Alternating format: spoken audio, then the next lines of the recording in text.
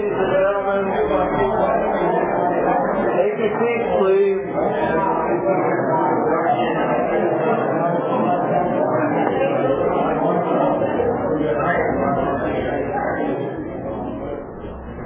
Okay, let's give a rousing welcome for our featured speaker, Tom.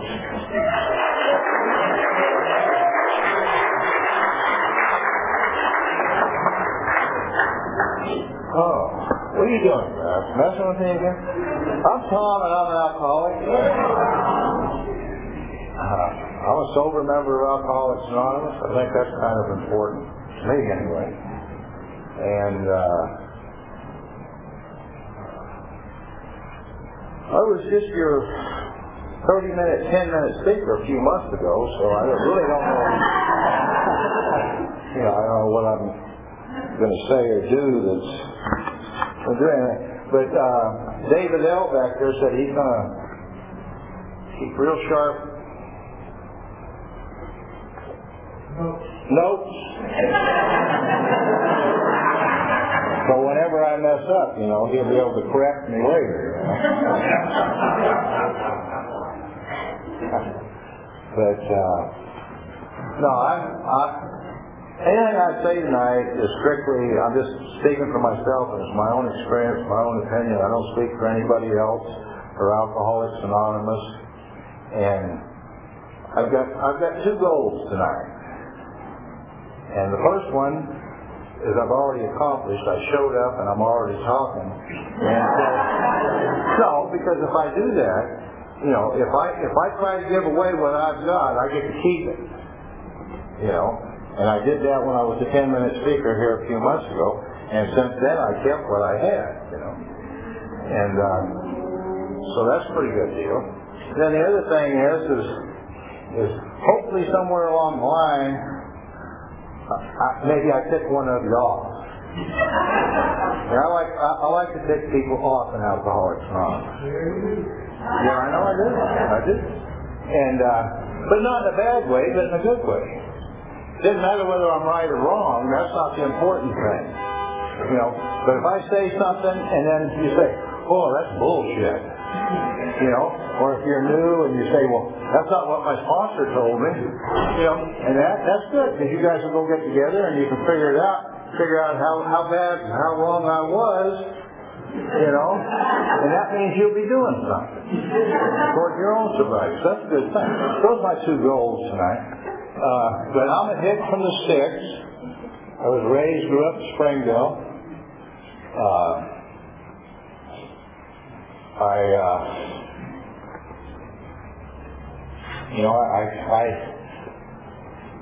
I captured the title of town drunk at a young age, and being town drunk isn't just that you're one of the biggest drunks amongst the other drunks. It's when the normal people in town are talking about that drunk son of a bitch. That's when you... And I took it over from the fellow that eventually ended up being my sponsor, And so anyway, like I said last time, I had two things that weren't, really good things to have if you want to fit into Alcoholics Anonymous. I got here on a court card, but I got here not liking people, and I really didn't want nothing to do with, and wasn't buying into any of that God stuff. It's a heck of a place to wind up in Alcoholics Anonymous, just because everybody's patting everybody on the back and hugging each other and doing all that kind of good stuff, And then right off the bat, I remember I went to one of my, I used to say pre-Alcoholics Anonymous meetings, when I went for my mother, and they had a couple of special meetings for me, and they talked about that. Oh, that's no way, they did. I told the people that were here last time in the tent when I spoke for 10 minutes, that up there in Springville, they used to call him John the Barber, and he was an Alcoholics Anonymous, and when I got out of the service, I was just getting ready to turn 21, and he was trying to recruit me for this thing. You know, because I had a habit of, like I said, I sound drunk, but, and so he made a deal with the Lieutenant Taylor down there at the county sheriff's in Porterville, and when I ended up in the tank down there, well, he called John up, and then John would come down and act like he was on some H&I mission. I know that now. I didn't know that then. But he'd always wind up in front of the cell I was at and pitch this AA thing to me, you know. And he might have hooked me, because a few times I gave him $1, you know, to get me a pack of cigarettes, and he took the $1, but he never got me any cigarettes.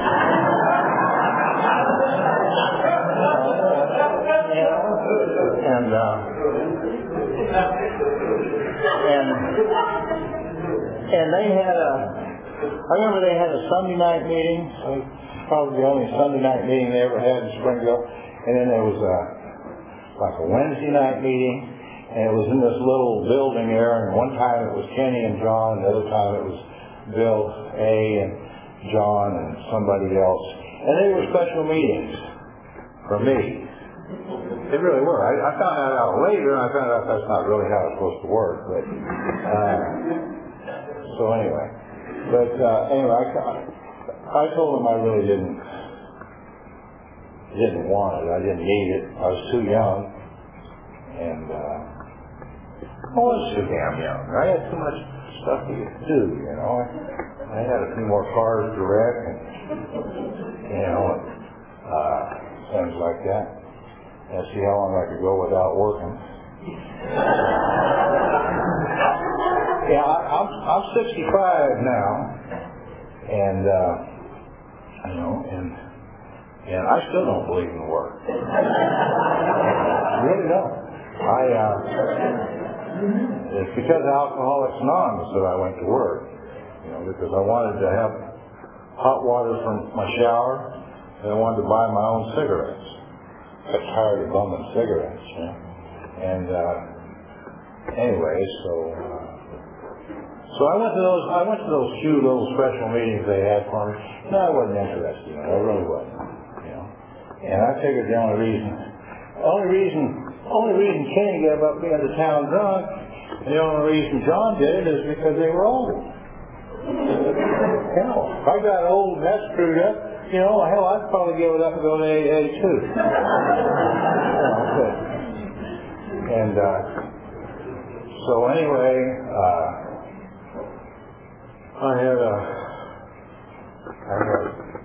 I think I had 17 public intoxications and 3 drunk drivings and one for possession of controlled substance. Then in Sacramento, I did what any good alcoholic would do.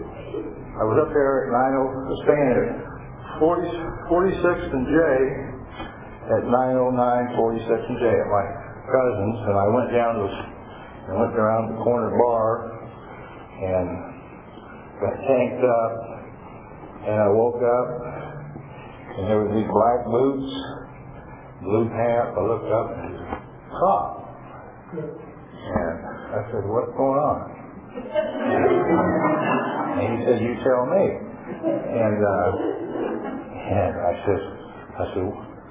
said, "Where am I?" He said, "What do you mean, where are you?" I said, "No, what's the address?" And he said, "It's 907 47th Street." And I said, "Oh shit." Missed it by a block. You know, and I ended up down in the tank down there, and I got out of that one because I had relatives that had connections, you know, and they all went to school together, and they're hardcore Catholics, and they had people that were lawyers, people that were cops, and people that were this and that, you know, and so anyway, before I ever went to court, you know, I took me out of the felony tank, put me in a misdemeanor tank, and then next thing you know, they took me home, and when I took me back to that 909 46th Street and on J Street, and it was kind of like they were sitting around there, and they had this all figured out, you know, that Vietnam had screwed me up. Nobody, I mean, they were all drunks themselves. Hell, it wasn't drinking that screwed me up. It was Vietnam that screwed me up, and I had these mental problems. And they called Palo Alto and arranged for me to check in Palo Alto and get some help. You know? And I told them that was bullshit. And I made such a deal out of it that they gave me bus money to come back to Springfield. And so anyway, I'm just trying to, like, the drinking, and I can remember, I lived on that street all my life, River Drive in Springfield. I had a 396 Chevelle that I paid for playing cards when I was in Vietnam, and I come home, and they gave me the keys to it, because it was my uncle's, and my old man took it over so he wouldn't get bad credit. And I don't think it was 90 days I was home. And I remember, I was looking at the house, and I thought, oh shit. It was about 2 blocks to the end of the street, and I hit 4th gear. I think I hit about 3rd gear, and I hit them poles, the cement again, and I just blowed that sucker, you know. And my mother come running down there, some of the neighbors come running down there, you know, and 2 highway patrols showed up, and I'm sitting on the tailgate of that El Camino, and that cop, I don't know what he said to me, but I told him, you know, what I thought of cops, and he wasn't going to let me go, and he was going to decide they were going to take me away. And then my mother started whining and all this, their baby boy, and I got out of that one too. Well, I got out of that one with relatives up there. I got out of the one here, you know. I mean, I didn't have any problem, you know, and I just never had to face my problems. That's all. And so. Anyway, they let me out of that one, and so then I got drunk one night. I told you guys here I was in the bar, and I wasn't worried about dying. I just looked around, and I didn't want to live like that anymore. God damn, I was 22, 23 years old, and I looked around, and there was people, you know, like a lot of you people here, like I am now, sitting around in there all drunk up, and I said, Jesus, I can't handle that. I can't make it. I can't go another 40 years of this bullshit. You know, I mean, and so I called up, and they got a hold of John the barber and my mother, and they called that Palo Alto deal up, and they drove me up there. The only thing is that's a pretty long ride from Springfield, especially back then, and you know, and by the time you get up and the sun comes up and all this stuff, and you're pulling in there, you know, I don't think I really had that big a problem. But they checked me in on that nut wart, and so I went ahead and said, okay. I figured I'd stay a few days and I'd hitchhike over to Sacramento. And they put me on the ward, and this guy, he's sitting there at the table drawing, like a 6th grade with crayon. And he jumps up, all of a sudden just jumps up and says, I'm a French horn, and flops out. His old head bounces off that linoleum floor there they had in that rec room. And I said, Jesus Christ, what's wrong with him? They said, oh, well, he took some bad LSD. I said, oh, wow. And, you know, and that. So hung around there a couple of days. I got to see this little psychiatrist in a wheelchair there. And he asked me what my problem was, and I said, you know, relatives. And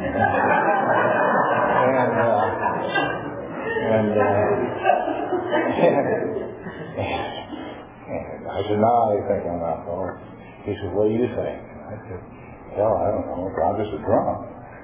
And and he asked me what I was doing, and I said, I've been going to junior college and blah, blah, blah. He says, well, he says, he said, I don't know if you're alcoholic or not. He said, you're probably not. He says, what I'd recommend you do is, he says, you go home and you get a job and you go to work and you get laid regularly. And I said, man, this is my doctor here.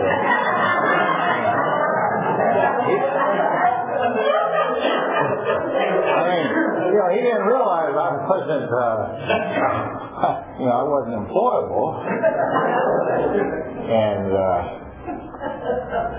most of those gals, even though a lot of them had a lot of pity in them, the pity had run out towards me. So I didn't have much chance of getting laid. And, but, I liked that. That got me off the hook. And I came back, I hitchhiked back to Sacramento first. And there was this guy in there, I think one of Jack's buddies was in there, he's checked in there to beat some drug rap or something. And we kind of clicked.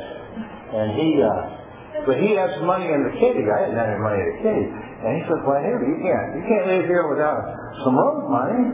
And I said, well, for the hell, I'll never be able to pay you back. I'll probably never see you again.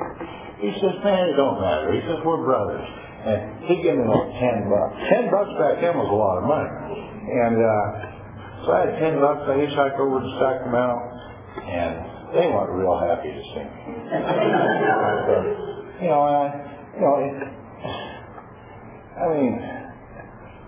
I didn't need that. I'm not going to hang around with people, who don't really, understand me.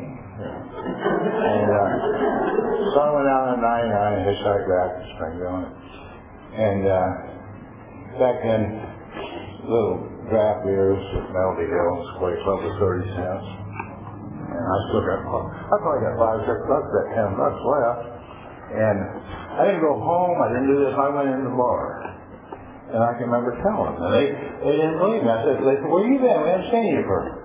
You been stuck up on the reservation drunk up there drinking wine? I said, no. I said, hell, I've been out Palo Alto. I said, I was on a nut board. They said, oh, bullshit. I said, yeah, I was up there. I kind of told them what was going on, how I told them what that old doc said and all that. And I got right back in. No big deal. And they had this old crew up there up in Doyle Springs when it was still going. It's still going private part. But the old guy that was the caretaker, he was the stepdad of my one buddy, and he used to hire all the old drummies to go up and rake the leaves at the beginning of the season for those people to have clean, nice cabins. The respectable deal. And so I asked if I could go rake leaves. And he hesitated. I said, what the hell? And I remember the one old guy says, hell, he's as big a drunk as we are. This old guy said. And old Fred said to me, he says, yeah, but he said, I know those guys are going to stay until the raking's done. He says, but I don't think you'll stay until the raking's done. And so anyway, I'm up there on the raking the cabins with the old drunks, And I got in here when I was 26, so it had to happen sometime before I was 26. So that's not real good, And so anyway, and he was right, because he paid us on that weekend, started on Monday, and he gave us a little advance. But he wasn't going to give me one, but he gave me a little advance. And I never made it back. So then I had some buddies that I ran around with, and they said I should start smoking pot and maybe drop a little acid and get in touch with myself or something. And I remember that kid up there in Palo Alto, I did get something out of that experiment. Because I knew I'd be just like that some days. I'd be jumping up saying I was something and flopping on the floor. And so, but anyway, these two guys, they bought me a gallon jug of N-Rosé, and we went up on the Balch Park side, and they were going to drop acid and play with themselves in the snow or something like that. And I was supposed to be the lookout or whatever the hell you call it, in case one of them had a bad trip. And I said, you guys are nuts.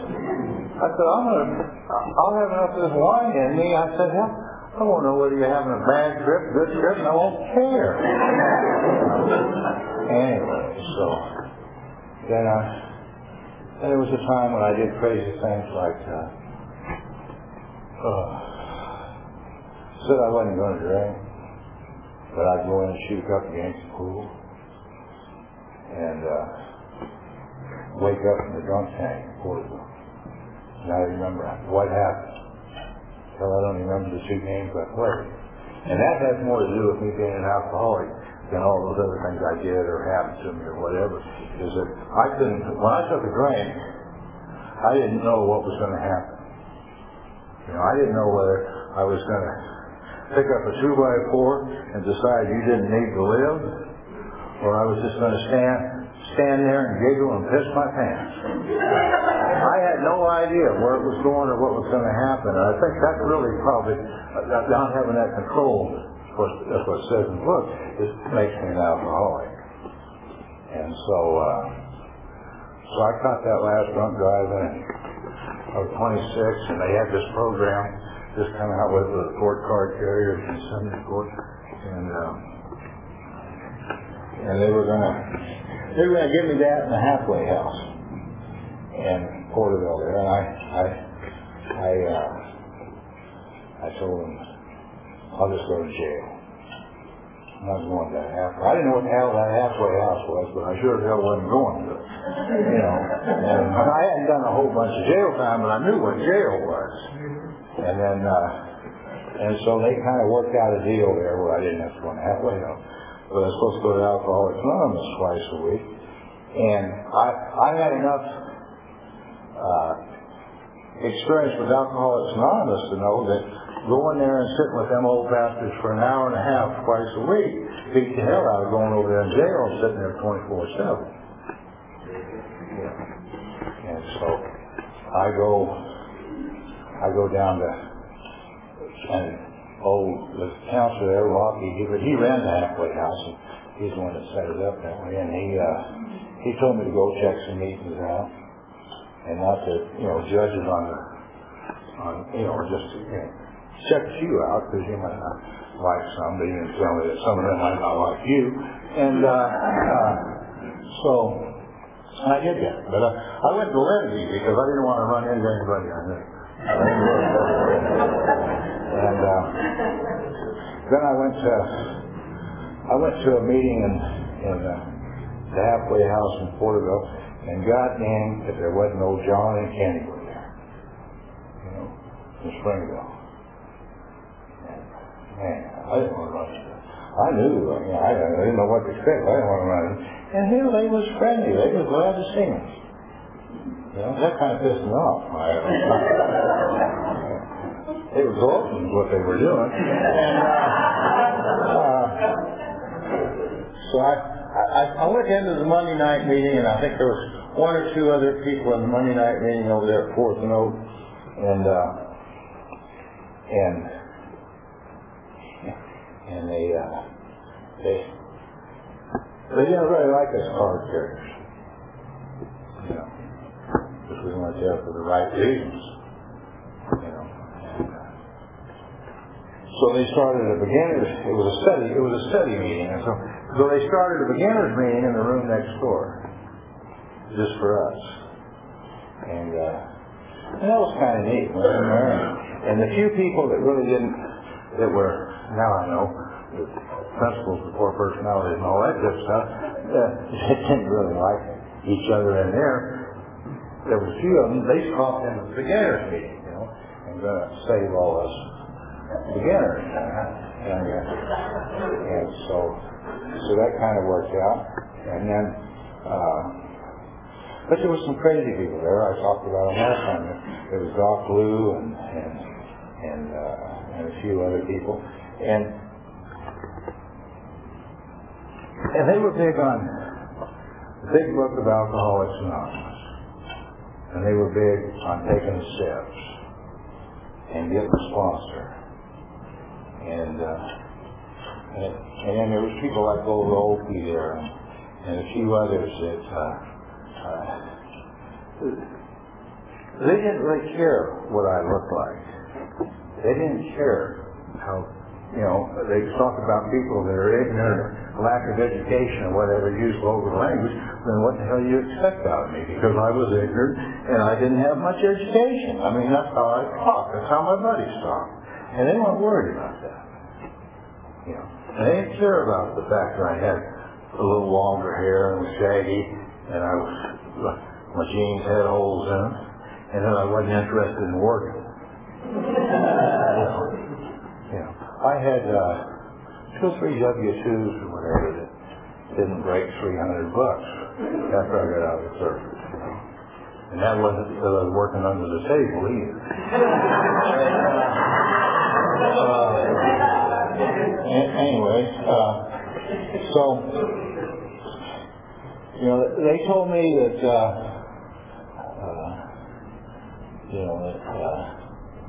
I wanted to know what an alcoholic was. I asked an alcoholic son. I asked, what's an alcoholic? Every meeting I go to, I was a troublemaker, I think, is what it really was. And people really couldn't tell me. They couldn't tell me. Everybody there'd be 10 different, and I had to figure out, well, maybe, really, and that's when I got into it, and I did a lot of research on it, listened to tape, went to meetings, asked people, did all this stuff, and I hit on that part there where it says, we're men and women who no longer control our drinking. And I couldn't get out of that.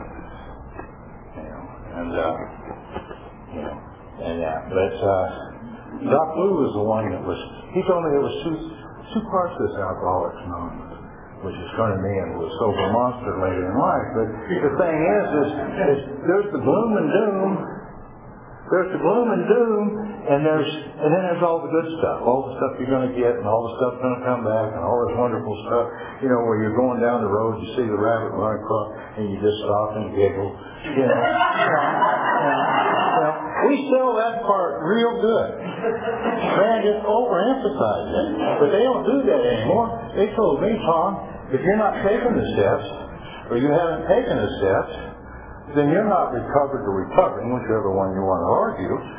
You're an untreated case of alcoholism. If you're an Alcoholics Anonymous, and I was an untreated case of alcoholism for a little while in Alcoholics Anonymous. And they said, if you don't drink, you come to meetings, keep coming back, and think it'll get better. And they're not bullshit. It will get better. The cops ain't chasing me for being drunk. They let me come to Sunday dinner at Slope. The old ladies let me $5 now and then. And, I said I used to come with her. For her, I came to keep my hustle going. That was what I did. But anyway, and it got better. But the thing is I didn't get better. All I got was dry. And I had to run the meetings to argue with the old bastards just so I didn't go out and get drunk. And then I can remember. And then I got into this book, and now I've got a whole different viewpoint of it. But back then, but I didn't want this thing, like I said last time, I didn't want to come in here and get well for 6 months, or a year, or whatever, and then wham, start that same old bullshit. I've done enough of that. And so I got this goofy idea that I wanted something, if I was going to do this, I wanted it to last. But there was people in Alcoholics Anonymous, not a lot of them, but a few of them, that would point things out to me. And they told me that it's a one-day a time program, that means you only have to deal with it. But me being an alcoholic, once an alcoholic, always an alcoholic, that I would never be able to drink successfully again the rest of my life. But I only had to deal with it one day. And that kind of put a different slant on the thing. And then it was a goofy old bastard talked about, which still raises people's hackles today, about permanent sobriety. You know, and I wanted permanent sobriety. You know, if I was going to do it this thing. And then so I got into books for, mainly for self-defense. You know, you say, don't make any major decisions for a year. I'm not an Alcoholics Anonymous 2 or 3 meetings, and they're telling me to make a decision to turn my life and will over the care of God, and I don't even believe in God. That's kind of damn major. You know? You know, that's kind of major, isn't it? You know, I'm supposed to come in to believe there's something greater power in me to destroy me to sanity. The sanity is, again, that I'll still say no to a drink. You know? I mean, they got me coming, telling me to believe in stuff and telling me to make decisions and that, you know, I mean, and yet they're telling me can't have sex for a year. Well, nobody's going to have sex with me for a couple of years anyway.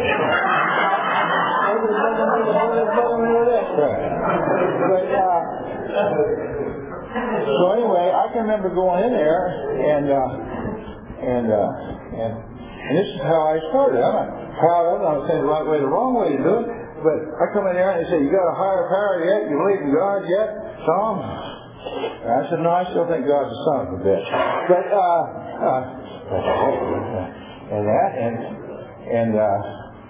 I come in there one night and I said, well, I got that taken care of. They do. And what do you do? I said, well, you know, I made nothing my higher power. Because I said, something can't be nothing, but nothing, I said, is something. You know? And I think it was David's brother there, old Jim Allen. He said, you know, I haven't ever, I've been here 6 months, haven't I understand this goofy little bastard. But he said, you know, whatever he's doing is working for him and what I'm doing is working for me. So if he wants to have nothing for a higher power, let the little bastard have nothing for a higher power. You know?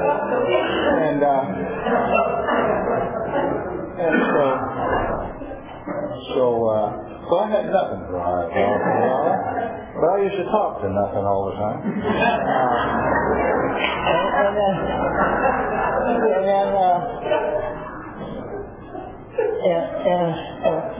And so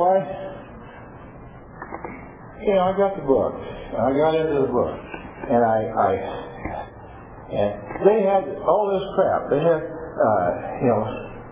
all these outlines and all these things from the different organizations, all this other stuff, take the inventory and all this and this and that. And I said, man, I don't know what I'm going to do about that. And it was probably Doc Lou, and I think it was that other old lady. She says, you know, because you got to talk to the book. You don't need all that bullshit. Just do what it says in there. Well, okay, I'll give that a try. So I did that. You know, and I wrote that stuff out. And first I was writing a life story, and it's not what it's all about. I'm supposed to write the things that are bugging me and my character do. And like it says in there, it's resentments and all that. I find out why, so I won't have to do it anymore. I'll get little tip-offs ahead of time, and I won't have to do it. You know, and so anyway, I wrote out some of that stuff. And then I hear now where people got a sponsor, so they can take their fifth step with their sponsor. I'm not saying that's bad. I just was sure as hell wasn't for me, because when I got into the book, it talks about find somebody you can trust and that won't be affected. And I sure as hell couldn't go down there and share that part of my fifth step that might involve one of Kenny's daughters. You know, the old town drunk that has become my sponsor. Surely that would affect it. I mean, it really would. You know, and so anyway, I don't recommend it, but Bob he's got a few weeks on me, and we took the fifth step together. I trusted him, he trusted me, and for somehow it kind of works. But just to back up a little bit, I kind of delayed in there on taking the fourth step after I took that big third step, just because, you know, I messed up and said, well, I'm really not ready yet, you know, and I'll do it when I'm comfortable. And The guy says, well, when you do it when you get comfortable. He says, yeah, you'll be drunk before you get comfortable. And he flipped the book open and he says, right here, and he went to the last part of chapter, of step 3 in this book. And it'll have little permanent effect, if not at once all. You know. And I said, well, how do you do it? He says, you get your number 2 pencil, get your goddamn legal pad, right up on top of it. This is Tom McDonald's 4th step, and I'm taking this some bitch because I don't want to drink anymore. He says, and you'll have it started. He says, and then you open the book up and follow what it says there. Well, I did that, and I was a proud son of a bitch. You know? Because I could go to those meetings, and when they were on hounding about taking the 4th step, I didn't have to take that hounding no more. I got them off my back. You know? And then, but then, on the 5th step, and I was going to do it like a lot of people, just me and, if I say it was just me and nothing, that already did enough, you know. And why should, give me a reason to take this step. You know? And the old boy opens up the big book out and shows me that part and says, well, any people that don't do this or how paraphrasing, you know, they get drunk again. They get to give me the best reason first. I said, well, you dirty bastard. And so I go and I took a 5th step, and then, and I don't know about anybody else, but when you sit there and you finally come clean with yourself about yourself, all the objectable and bad stuff, you know, there's a slight period there before you get a little of your ego and your little bit of, you know, I'm not that bad back, where, man, you ready. I'm ready. Take this shit. You can have it. You know? And then the 7th, you know, come get it. It's yours, you know. And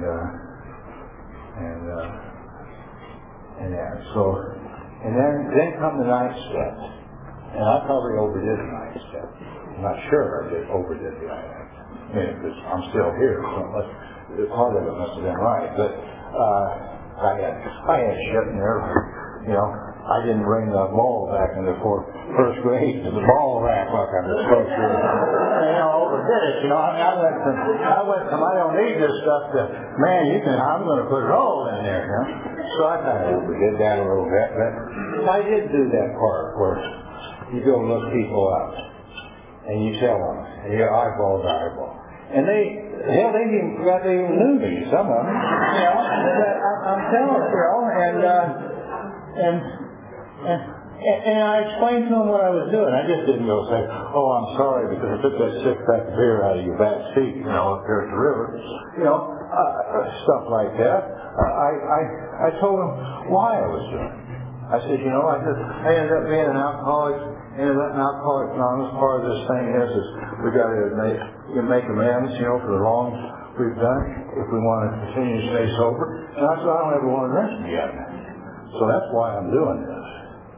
You know, and some of them kind of caught on because there was a few cases here where I didn't really give a shit about him, but I did care about not drinking, so I was doing it. Probably when the best motive, the right reason, or whatever, but I did do it. And it's amazing. Some of them, you know, thought it was really a wonderful thing, and a few of them were just like, well, you're an idiot. Get the hell out of here.